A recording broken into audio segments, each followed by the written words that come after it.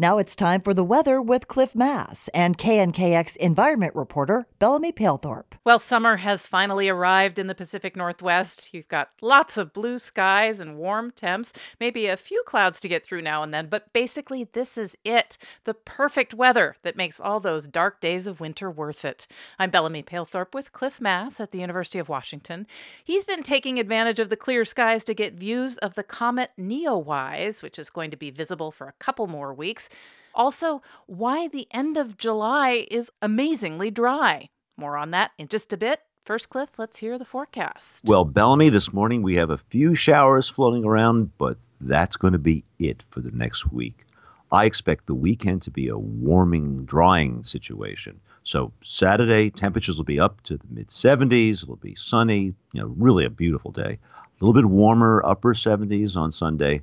And then on Monday and Tuesday, high pressure really builds over us. Temperatures are going to surge to the lower to mid-80s, the warmest temperatures of the year so far.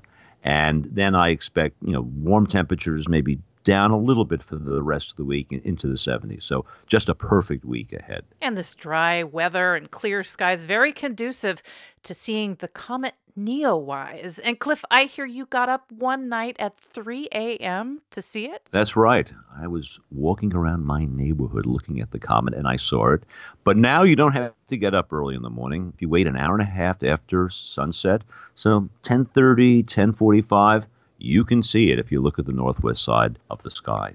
It's subtle. You got to stare to see it, but it is definitely there. And once your eyes get used to the darkness, then you can see the tail stretching out to the north. What's the big deal about this comet? I guess it's a really bright one? It's probably the brightest comet in 2 decades. Hale-Bopp in 1997 was the last bright one.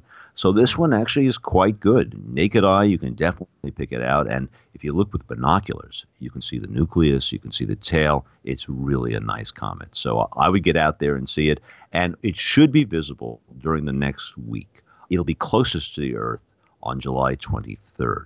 Then as it moves away, it'll start dimming out. But I think next week, during some of those clear periods, you will be able to see it in the evening. And if you want to see it, I guess it's below and to the east of the Big Dipper. That's a good way to try and find it if you know your constellations. Exactly. You look at the Big Dipper, you go to the pointers and see the North Star, and it's below that. So just look to the northwest side of the sky after sunset, and once it gets dark, you should be able to see it. And what about the dry July that you're expecting? We all know that July is dry, but it's really amazingly dry. Well, this is the normal situation, and finally, we're going to do it.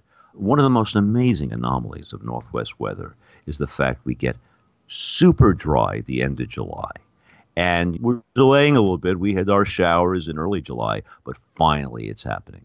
High pressure is starting to build in.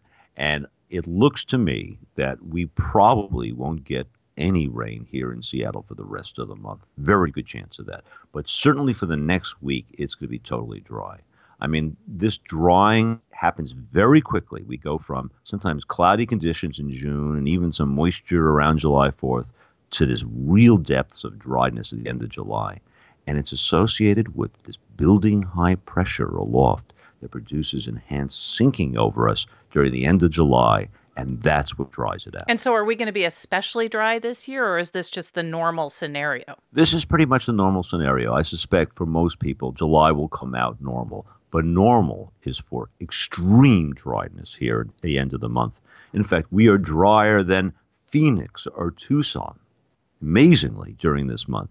They get thunderstorms due to the southwest monsoon. We don't get any of that. So we're really one of the driest places in the whole country when you get to the end of July. Interesting. You don't normally think of the Northwest as a dry place. Thanks, Cliff. Sure, Bellamy. Professor Cliff Mass teaches atmospheric sciences at the University of Washington, and we talk every week at this time via Skype.